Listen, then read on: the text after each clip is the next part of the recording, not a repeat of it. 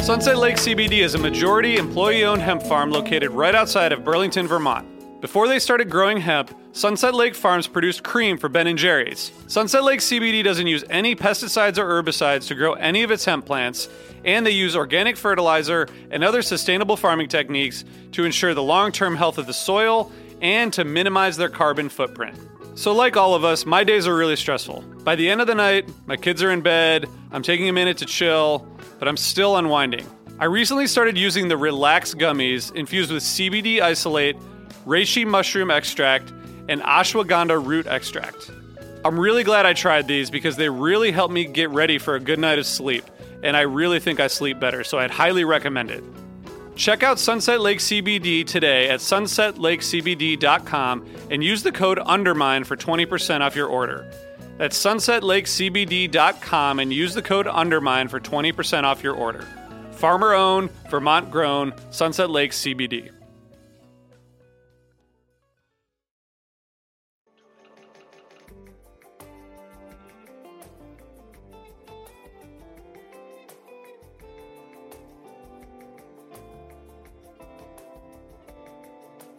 Hey listeners, I want to tell you about Music Masters Collective, a nonprofit organization that produces unique music events, providing opportunities for fans and artists to meet and collaborate in an inspired and creative atmosphere. These events give you the opportunity to learn from world-class musicians like the Fab Four, Steve Earle, Richard Thompson, John Schofield, Nels Cline, the Milk Carton Kids, and many more. This June, join the Wait Band, featuring members of the band and the Levon Helm Band with special guests, including Jimmy Vivino, Bob Margolin, Lost Leaders, Chris O'Leary, Cindy Cashdollar, Stony Creek Band, Rob Fraboni, Larry Packer, and so many more at Camp Cripple Creek. This all-inclusive music vacation in the Catskill Mountains of upstate New York promises to be a once-in-a-lifetime experience featuring performances, workshops, jams, comfortable lodging, and superb dining. Visit campcripplecreek.com/undermine to register today. That's campcripplecreek.com/undermine.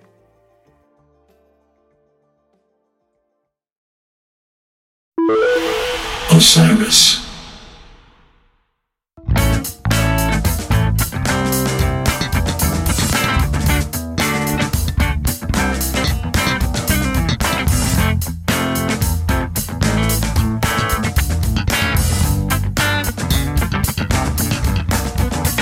We're having fun. Before we press record, we're having fun in the studio, and we were laughing, and I'm trying to not laugh right now. But anyway, it's good to laugh, but it's not good to laugh when you are the host of a podcast. Hello and welcome to episode 33, season 4 of the Undermine podcast by Osiris Media. I am your podcasty host, Tom Marshall, and we're in the thick of Phish's fall tour 1997, the tour some people consider their best ever. And I don't know yet if I'm in that camp, but there have been some pretty compelling arguments for it on these podcast episodes. And I forget if my co-host and Osiris Kingpin, RJB, is one of those people who makes the fall 97 peak tour claim. What say you, sir? Hello, Thomas. Hello. Yeah, I mean, I think that it is the peak of the era, which I guess is sort of qualifying and maybe not fair. That's unfair. I think it's probably the peak of everything, but it's certainly the peak of the era of 1.0 Phish. Okay. All right. Good enough. Actually, it is the peak of Phish. There it is. But there might be another one like next week. Next peak. Next peak. All right. So what are we doing today? I don't think so. Nothing. I think this is practice. This is a test run. So we're in the middle of fall 97. We're stopping in Winston-Salem, North Carolina, one of my favorite towns. I spent a lot of time there, more in Salem than Winston, but it's 11/23/97. It's a Sunday night. It was a crazy show. We have a return guest to help us go through this show.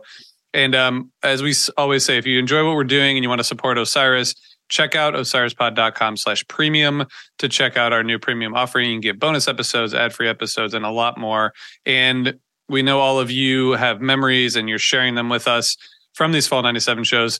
send us a video clip on social media, 60 seconds, post it on Instagram, Twitter, Facebook, tag Osiris Pod, tell us about one of these shows or many of these shows, and we're going to choose someone who's going to win a special prize from Tom Marshall. Okay, Tom, who is our guest?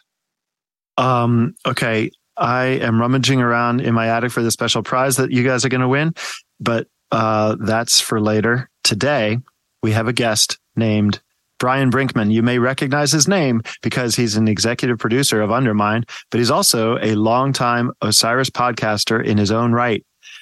And also because he was just here, a guest on our show earlier this month, talking about the Amsterdam show in February of 97. Brian is our secret weapon, an expert fish analyst we deploy only in emergencies. And I feel if this isn't an actual emergency, we could turn it into one. Please look who's in the freezer as I open the vault. Brian Brinkman. Tom, hi, Brian. RJ, how are you guys? We are doing fantastic. Wonderfully fantastically. There you go. You used an adverb and I upped my game. Correct form. Very well. Very Yes. good. You got to adverb when you're supposed to. Brian, welcome back, my friend. Fish, now here in the middle of fall tour. Back in America since we saw you last. And they just played 2 nights, Friday and Saturday, at Hampton Coliseum and blew the roof off the place by every account. Here they are the next day, November 23rd, 1997. It's a Sunday in Winston-Salem, North Carolina.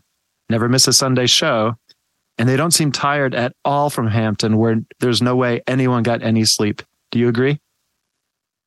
Yeah, I mean, I think that they showcase how energized and how locked in they continue to be by releasing this as the third part of that box set. I think most people in the years leading up to the 2011 release would have thought we're just going to at some point get 11/21 and 11/22/97. But I think that they knew both that this is all one weekend, but that there's a lot of themes that are carried over and expanded upon. And in some cases, I think really interestingly, fought against from the successes of Hampton, as this band is kind of at this point now 10 months since we last talked about 2/17/97. Obviously, you guys have talked about other 97 shows, but that band that was having so much fun and had discovered this new style and this new sound has been growing within that and perfecting that over the course of spring, summer, and now here we are in the fall, and they're kind of able to do anything and anything really, really, really well.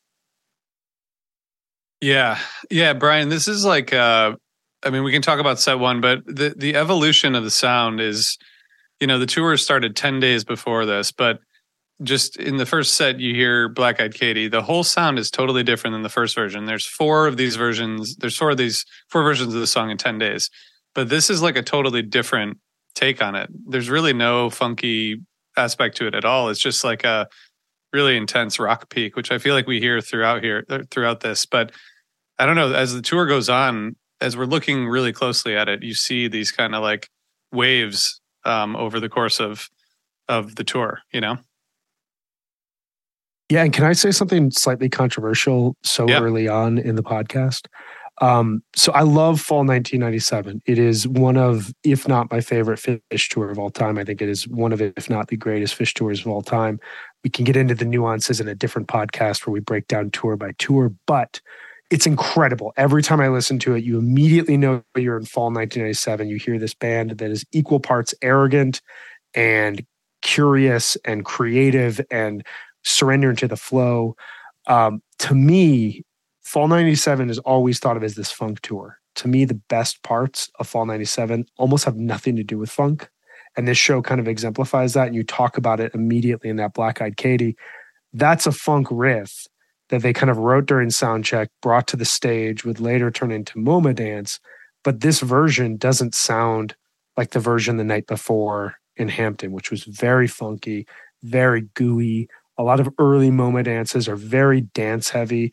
This is a rock approach to it. And this is like the band taking this connected way that they've been playing vis-a-vis funk and applying their rock and roll, their love for like arena rock to it. It's so interesting to listen to.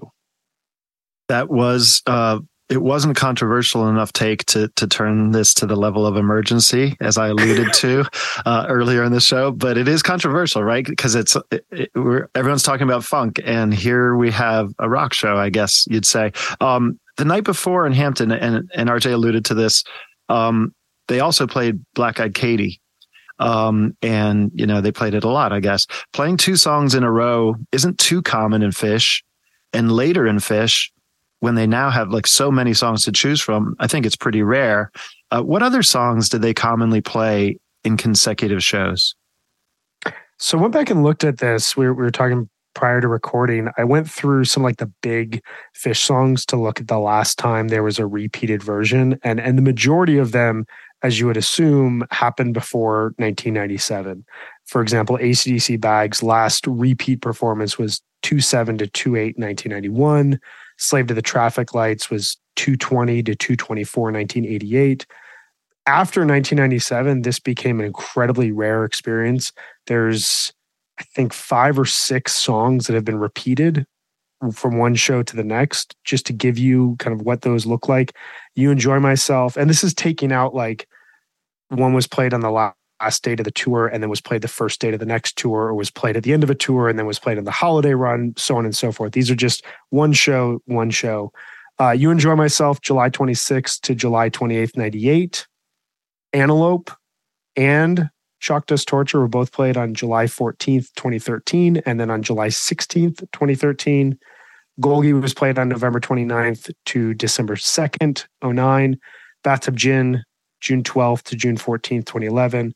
Tweezer, June 24th to June 28th, 2012. And then Down with Disease, October 22nd and October 23rd, 2010. Those are the last versions post 1997 of repeats one night to the other. Oh, wow. Well, thank you for delving so deeply into it, Brian. The one that I guessed, I think, wasn't even on your list, and that was Character Zero. Because I remember during this tour, that came out of the gates like a racehorse, that song. But then they played it and played it and played it and played it, kind of like Caspian. And it kind of got on a few people's not favorite song list for that reason. And I thought you were going to say that Character Zero was played repetitively back to back, but I guess it never made that list. Well, actually, the last repeat version was November 23rd to November 26th, 97. So still in 1997. But yeah, it's right at this point that we're talking about that they would repeat that song, because the next version is like a 20-minute version. It opens the second set. It's mind-blowing. But to your point, it's interesting. Like, you can almost think of this year and this tour in some senses like 1994, where they were pushing very specific songs. 1994 got ragged on at the time because it's so Hoist heavy, and all these Hoist songs that the band's really trying to push because they're consciously trying to push this album for the first time. You get that here in 1997 because they cast a bunch of songs off in February, wrote all these new songs, and then these new songs fit this style perfectly, and they're trying to figure out how do these new songs pick up and carry the weight that old, heavy jam vehicles and heavy hitters, your mics, your You Enjoy Myself, your Stashes. How do we have new songs kind of carry the weight for our creativity going forward? And so as a result, you get a lot of repeats, which we even see that stuff happen today. There was like the Fuego tour of 2014, where wherever you saw Phish, you were going to see a Fuego at one stop. And by the end of the tour, it almost became a joke. And there was the Oprah Winfrey, you get a car gif that was going around. You get a Fuego. Brian, we can stop talking about Black Eyed Katie soon, but I want to ask you, because yesterday people heard the night 2 Hampton show, and then this was like, as you guys been saying, 2 in a row. But this song, it kind of like disappeared, obviously, or melded into MoBA Dance at the end of the year. But these sort of, 6 versions on this fall 97 tour, I know you like to look for these or see these patterns in Phish. I feel like they sort of mirror the tour. Like, this is sort of like a dark and stormy period of the tour where it's just like kind of rock and roll. And then by a couple shows later, it kind of goes back to being a kind of a funk vehicle. What do you think? Like, what role did this song play in the tour?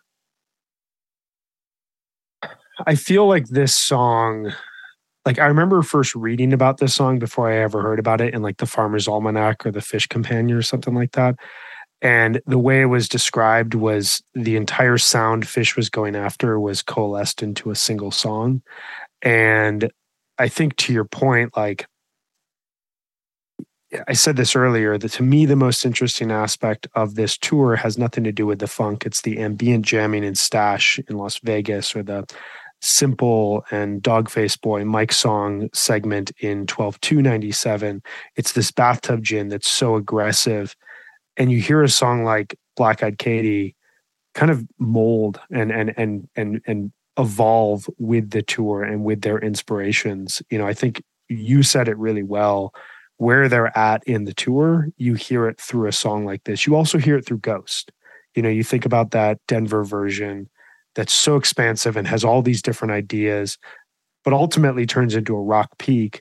But then you go forward 5 days from here to Worcester, and it's suddenly a funk song again. And it's you know, and you go 3 weeks later and it's going into Johnny Be Good. And like, it's a song that kind of showcases, along with Black Eyed Katy, how the band is feeling night to night. They're all, regardless of the style they're playing in, they're fully connected. And so they can use these songs as a way to kind of mirror, how are they feeling more? Is it slightly more aggressive tonight?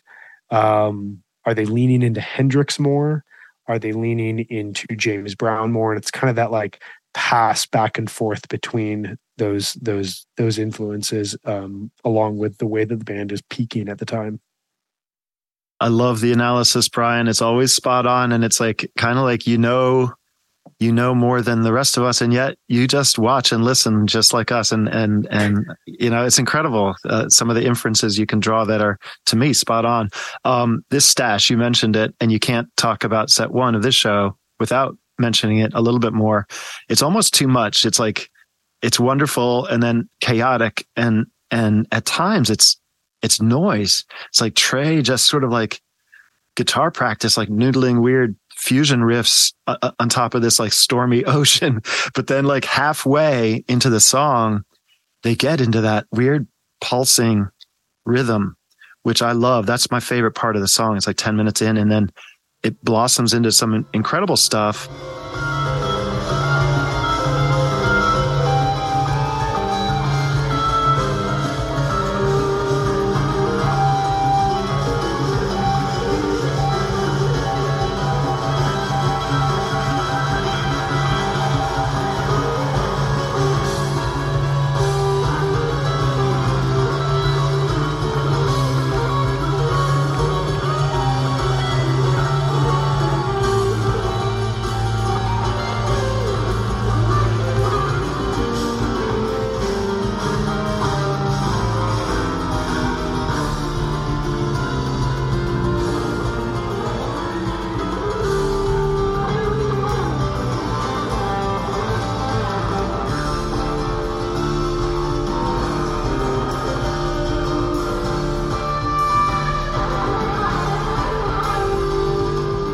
And then they skip the regular, maybe so, maybe not ending, and just go right into NICU. I don't know if I have a question really, apart from, I guess, is this the jam of the show? I think it's the jam I enjoy the most. I think, you know, we obviously have to touch on Bathtub Gin and, you know, just how aggressive and long that is. But I think you're right. Like, I was thinking about it. This show feels like the distant cousin of Summer 1995 Fish, where they're really trying to experiment with music during this show. And they didn't necessarily do this in the previous two nights in Hampton. So I kind of wonder if it's just changing locations or if it's just like something in the water, something in the air, but they sound like they're channeling this band that went on stage every night with a goal of challenging their audience and testing their audience and being like, can you follow us? Like, are you willing to follow us as deep as we're going to go musically? And it's going to get weird. It's going to get noisy. You're not going to like all of it, but like, trust us. It also reminds me of like, there's a quote from Page in the It documentary where he's talking about the 38-minute 46 days that they play there. And he talks about, there's a segment of music that gets so beautiful and so peaceful and so calm, like 20 minutes into that. And he talks about how without challenging themselves and diving completely off the deep end, you never find that music. And that music doesn't exist unless you work through all these battles. I think to your point about the stash, like it showcases this band from 2 years earlier that still exists. That's like, this may fail completely and we may after 17 minutes not find something and just abandon it. But instead they find this like 3-minute segment of music that kind of foreshadows the music that they would play towards the end of the decade, like that millennial hyper groove hypnotic sound that you would get going into Big Cypress. It's like you hear that band being bridged with Summer 95. I don't know if you guys heard that in the stash, but I kept thinking about that while listening back to it. Yeah. You said my keywords: hypergroove, hypnotic. That's Tom's username on a lot of message boards. It is. I think the other aspect of it is just they weren't analyzing stuff. Yeah. Right. In this tour, we talked about that a couple episodes ago, but that allows them or forces them, depending on how you look at it, to like have those conversations within the music, and like kind of just everyone's pushing in different directions sometimes, and then it ends up in this really, really unique place. So it's really awesome set one. It's my job as a host to say it's time for a break, and we will be back with set 2 after a quick word from our sponsors. If RJ lets me get through this sentence. Don't do it.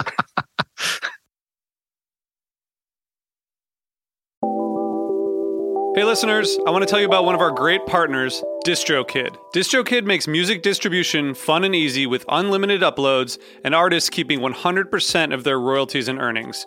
If you're a musician and looking to get your music out there, DistroKid is the way to go. DistroKid is available for iOS and Android and is now available in Apple's App Store and the Google Play Store. More than 1 million artists rely on DistroKid to get their music onto Spotify, Apple Music, YouTube, TikTok, Tidal, Instagram, and all other major streaming services. And with DistroKid, you can upload new releases, see your financial progress, get notified when you've earned royalties, withdraw money from the app, view and share links, check your streaming stats, and a whole lot more. DistroKid has more features than any other music distributor. Check them out today. Go to distrokid.com, that's distrokid with a capital K, .com/VIP/undermine for a special offer only for our listeners. That's distrokid, capital K, .com/VIP/undermine. Thanks, DistroKid. Greetings from Evergreen Podcasts. We're rolling out a listener survey, and we want to hear from you. The information in the survey will help us gather statistics and in turn make our shows more appealing to advertisers. I know most people don't like ads, but this is one of the only ways our shows make money and help keep their lights on. We promise it will only take a few minutes, but the impact on our podcasts will be tremendous. As a token of our appreciation, we'll randomly select one lucky participant each month to win an exclusive merchandise package from Evergreen Podcasts. Head to evergreenpodcast.com/listenersurvey to help a show and possibly get some free stuff for doing so. We can't thank you enough for the support. Now back to the show.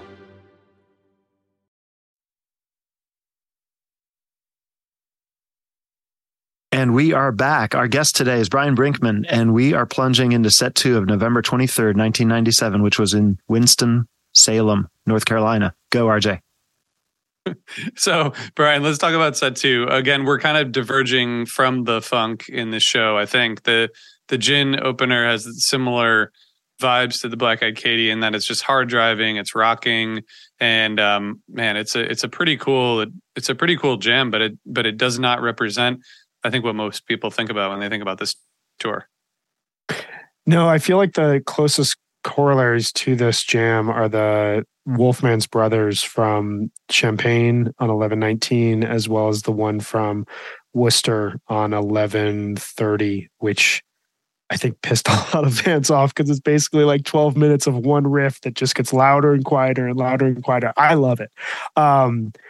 This Gin is not really like easy to listen to. Like I listened to the Haleys from 11/22 and this back to back, and it shocked me how different the band sounds. Like that Haleys, to make a sports analogy, that Haley's is like a modern basketball team where you have like shooters out past the 3-point line. So you have all this space and guys can drive and cut and pass and you get an open shooter and it's beautiful. And like the entire jam is as if it was composed. Every single section just makes sense and everyone has just enough time to breathe and kind of exhale and then move on to the next thing. And it's 24 perfect minutes.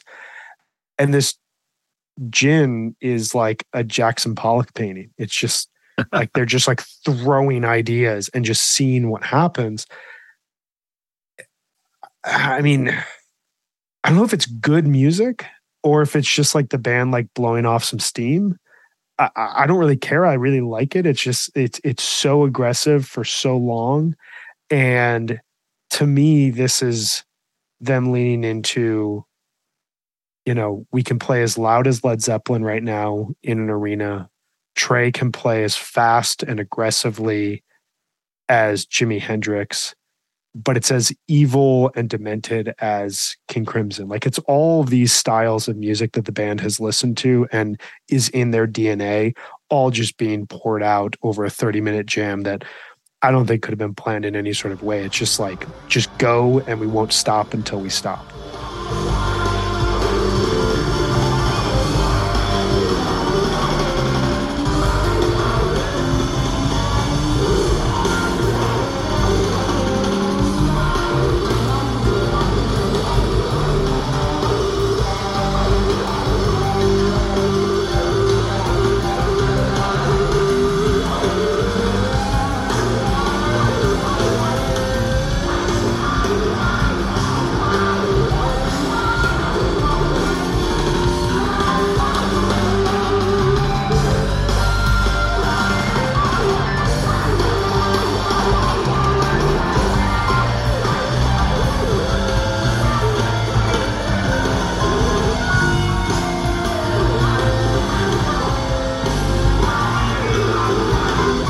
Yeah, 30 minutes goes by quickly in this, I think. I mean, you know, sometimes it's like hard to hang out there for 30 minutes, but this one goes by pretty quickly. It's pretty wild. And then they, you know, into Down with Disease, which is 10 or 12 minutes. And then the Lowrider is pretty fun. I'm not like, I've said this on other shows, like I'm not really one for the thematic cover going in and out of songs, but this is actually, I feel like the Lowrider is really fun. There's like, it's pretty long and it gets into a groove. It's not just like a tease that they find themselves in. I'm on the same page with you, but I do like it here, kind of like you. It fits there. If there was ever a point where Fish was going to sound like, you know, they could play a song like Lowrider and like they existed in the mid 1970s, it's 1997.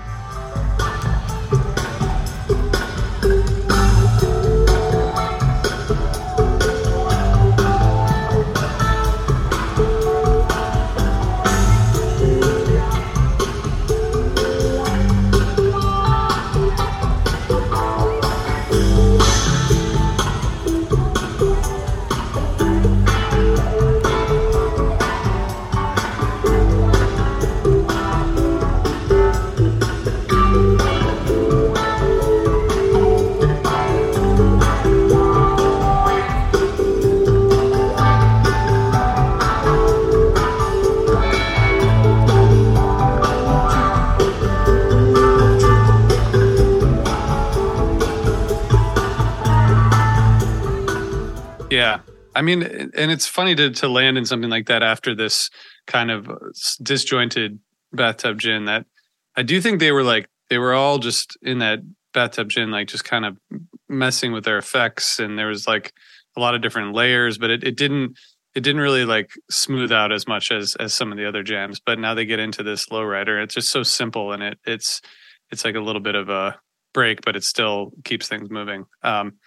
This, out of those three shows that came out of this, you know, sort of box set, this is the show I listened to the least, but I wonder how you think it ranks compared to the other two. Like if you take these three as a kind of Friday, Saturday, Sunday show, like where would you put this one?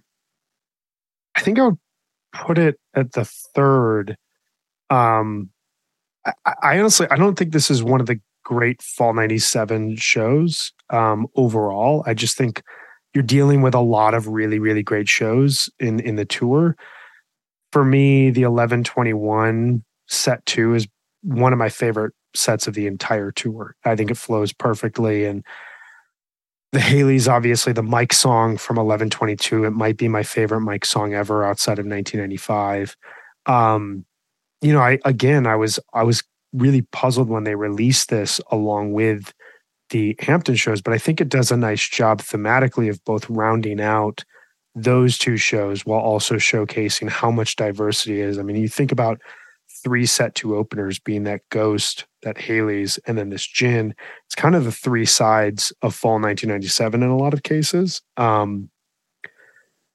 also think, and I don't know how deep we want to go on this, but like you do see this band at this point in time moving from Mike's, Yem, Tweezers, Stash, Bowie as like the jam vehicles that guided them from 1992 to 1995 to now Gin, Ghost, Wolfman's, Down with Disease, even a song like Twist that's on like the periphery of this show, but is going to play a huge role. The Island Tour is going to have an amazing Japan 2000 performance.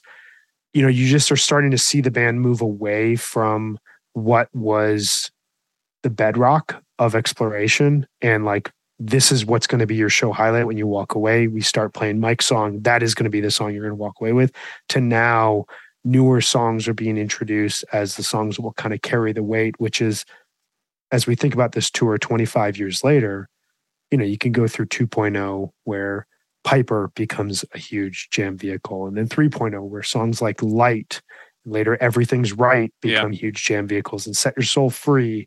And, you know, we see the band starting around this point to abandon those earlier songs as the, you know, the hallmark of a show, and start to say, what are the next songs that are going to carry us, and how are these next songs going to help us evolve? Yep. And just to put the sort of period at the end of a sentence that I opened up a long time ago when we were studying early 90s. It seemed like every early 90s show depended on a Mike's or a Tweezer, and then like maybe Ghost or Wolfman's possibly started dominating set lists around this tour. And then this show doesn't have Tweezer, Mike's, or Ghost. And I think you just kind of answered that question. So it's just good to point out that Fish was able to begin turning any song into the atlas that's carrying the weight of the world. Absolutely. And you're going to see that throughout this tour as this tour is only 10 days old at this point in time and has 3 weeks left to it. And you're going to start to see additional songs start to carry the weight. And when we move into the Island Tour, you know, there's obviously a great Mike song. There's a great Yem. There's a great Tweezer. But there's a lot of other songs that are a part of that celebrated 4-night run and beyond. And you're just seeing this band kind of change and evolve in real time here while also being at a peak period. And that's such a rare thing to like be that successful. And night to night, you're playing great shows and great jams, but you're also evolving on kind of a macro scale in ways that will impact you 20, 25 years later. I don't know. It's just mind blowing to think about. So, okay, Tom, well, first of all, I just want to say I've only seen Bold as Love 3 times, and I just really want them to keep playing it. It's one of my favorite covers. Paige is so good on it. It's just like, I don't know. I just think they should play it more. Agree. No argument. No argument. Okay.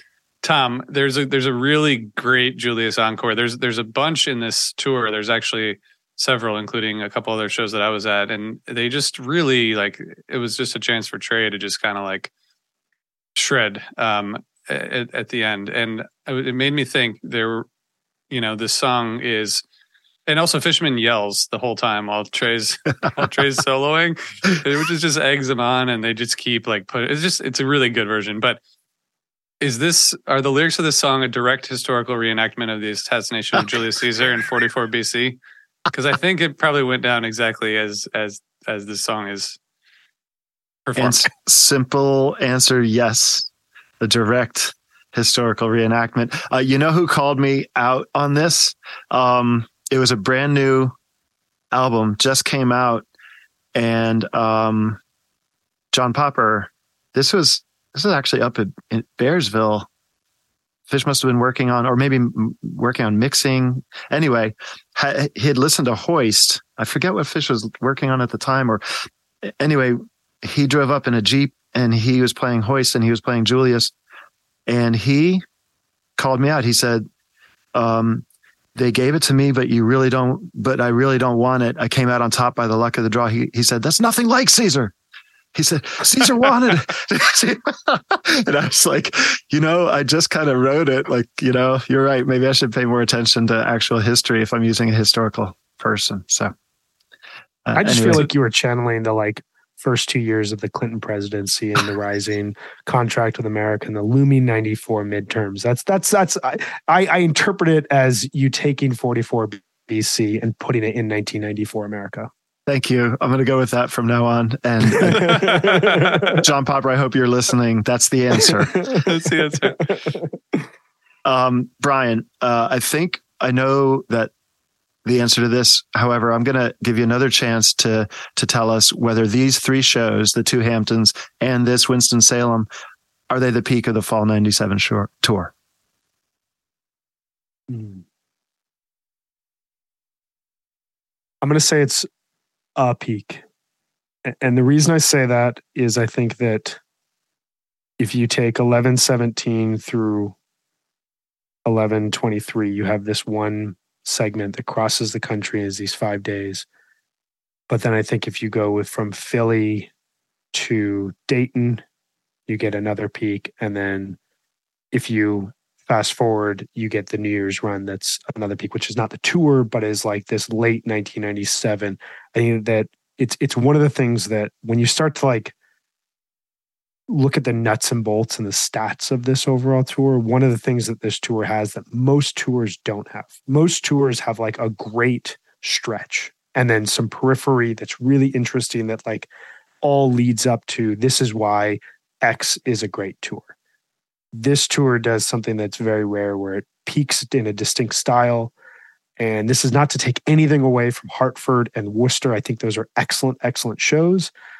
But it almost feels like they're kind of relying on old tricks. And then from what I hear in Philadelphia, especially that second set, they uncover and they unlock something new, which takes them through the next weekend in both Auburn Hills, Michigan, as well as Dayton. And there's just music that's played there that is foreshadowing where this band is going and is also showcasing just how high of a high they're on. Yeah.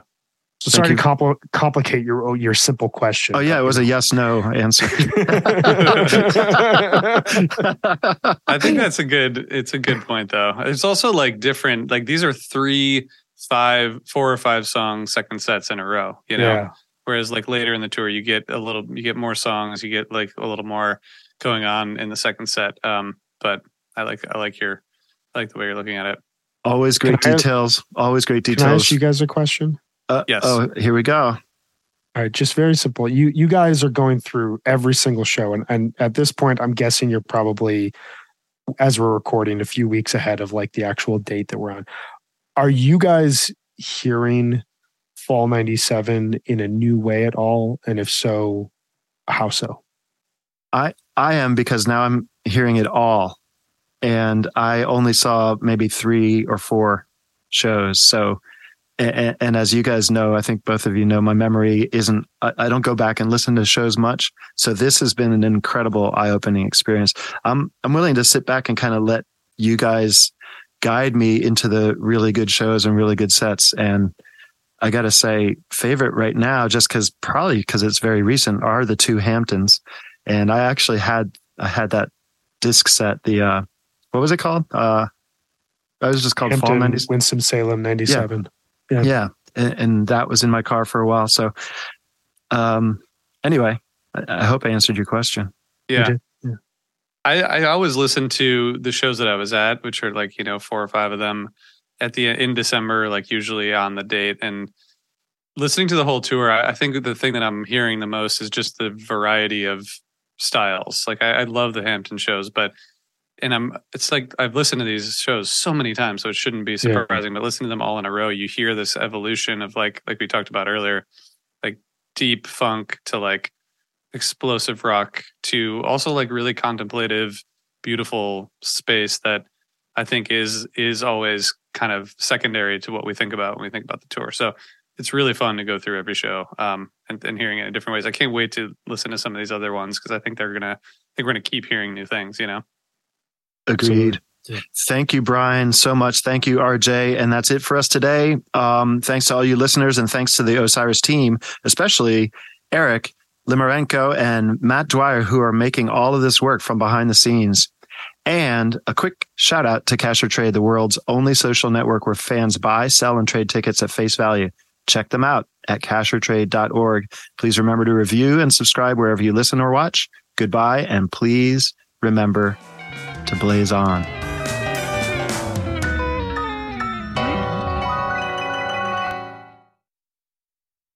Osiris. Hi, I'm Daniela Clark. I'm Barbara Ann Wild. And we are the Honest AF Show. Our podcast is real, honest conversation with our celebrity friends and pros. Covering our anything but average rock and roll lifestyles. All while tackling the hell that is aging and the battle of beauty. Oh yeah, nothing is off the table. The Honest AF Show is available wherever you get your podcasts. Hey, this is Dewey Halpus, host of Peer Pleasure on the Sound Talent Media Podcast Network. Join me each week as I explore another long-form conversation with one of your favorite musicians, actors, comedians, or creatives. From Chino Moreno of the Deftones, John Gorley of Portugal the Man, to Fat Mike from NoFX and Ian MacKaye from Fugazi and Minor Threat, we go all over the map. From Fall Out Boy to Slayer, Peer Pleasure has it all. Check us out now on Sound Talent Media.